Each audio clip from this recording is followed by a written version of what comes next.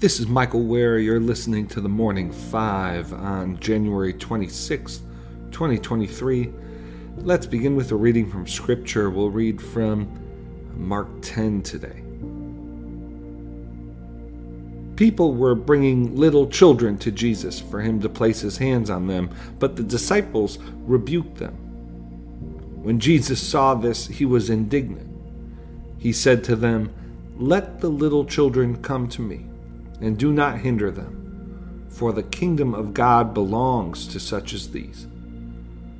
Truly I tell you, anyone who will not receive the kingdom of God like a little child will never enter it." And he took the children in his arms, placed his hands on them, and blessed them. As Jesus started on his way, a man ran up to him and fell on his knees before him. "Good teacher," he asked, "what must I do to inherit eternal life?" "Why do you call me good?" Jesus answered. "No one is good except God alone. You know the commandments. You shall not murder, you shall not commit adultery, you shall not steal, you shall not give false testimony, you shall not defraud, honor your father and mother." "Teacher," he declared, "all these things I have kept since I was a boy." Jesus looked at him and loved him. "One thing you lack," he said. "Go sell everything you have and give to the poor, and you will have treasure in heaven. Then come, follow me." At this, the man's face fell. He went away sad, because he had great wealth. Jesus looked around and said to his disciples, "How hard it is for the rich to enter the kingdom of God." The disciples were amazed at his words. But Jesus said again, "Children, how hard it is to enter the kingdom of God. It is easier for a camel to go through the eye of a needle than for someone who is rich to enter the kingdom of God." The disciples were even more amazed and said to each other, "Who then can be saved?" Jesus looked at them and said, "With man this is impossible, but not with God. All things are possible with God." Then Peter spoke up, "We have left everything to follow you." "Truly I tell you," Jesus replied, "no one who has left home or brothers or sisters or mother or father or children or fields for me and the gospel will fail to receive 100 times as much in this present age. Homes, brothers, sisters, mothers, children, and fields, along with persecutions, and in the age to come, eternal life. But many who are first will be last, and the last first." May God bless the reading of his word.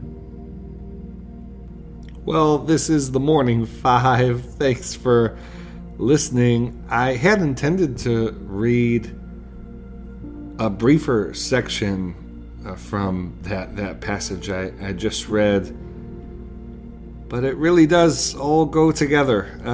I read from Mark 10, 13 through 31, and might I just encourage you to maybe read that for yourself, maybe on your own or with your family, even later today. All right. This is the last Morning Five of the week. We have a great episode of Where We Are this weekend. So excited about our guests. Hope you'll tune in.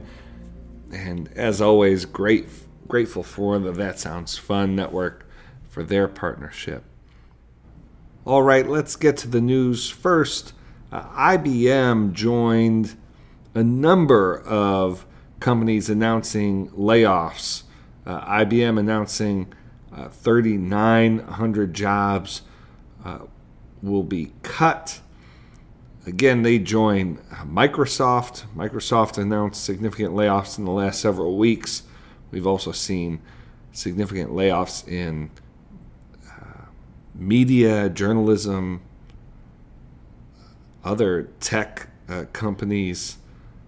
And so unemployment continues to be low but significant wave of layoffs here that's worth keeping an eye on.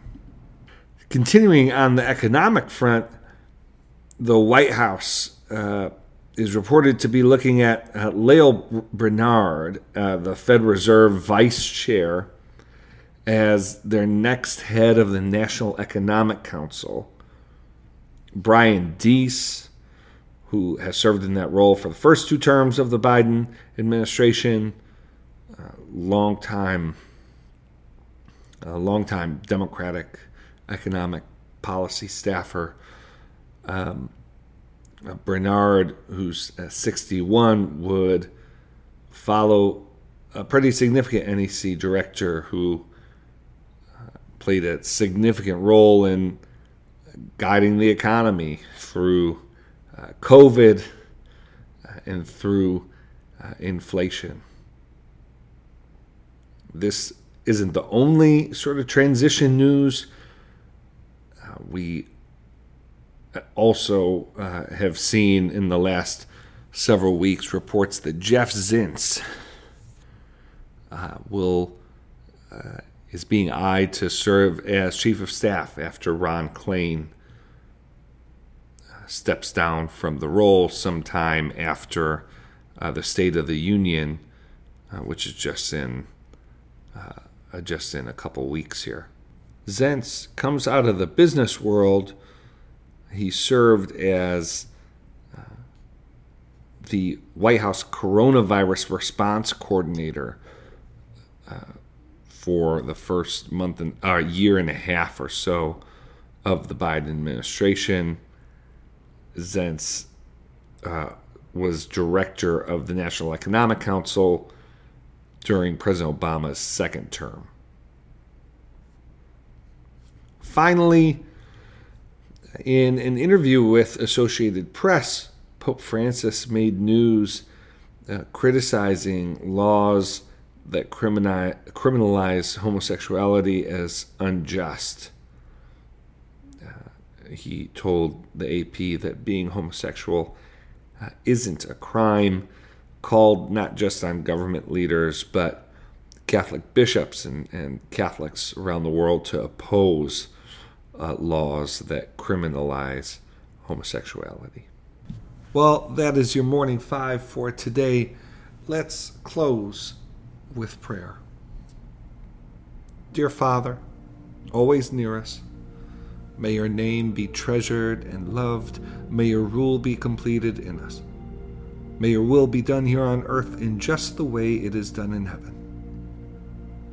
Give us today the things we need today, and forgive us our sins and impositions on you as we are forgiving all who in any way offend us. Please don't put us through trials, but deliver us from everything bad, because you are the one in charge, and you have all the power, and the glory too is all yours forever, which is just the way we want it. All right, friends, hope you have a good day today. Thanks for listening.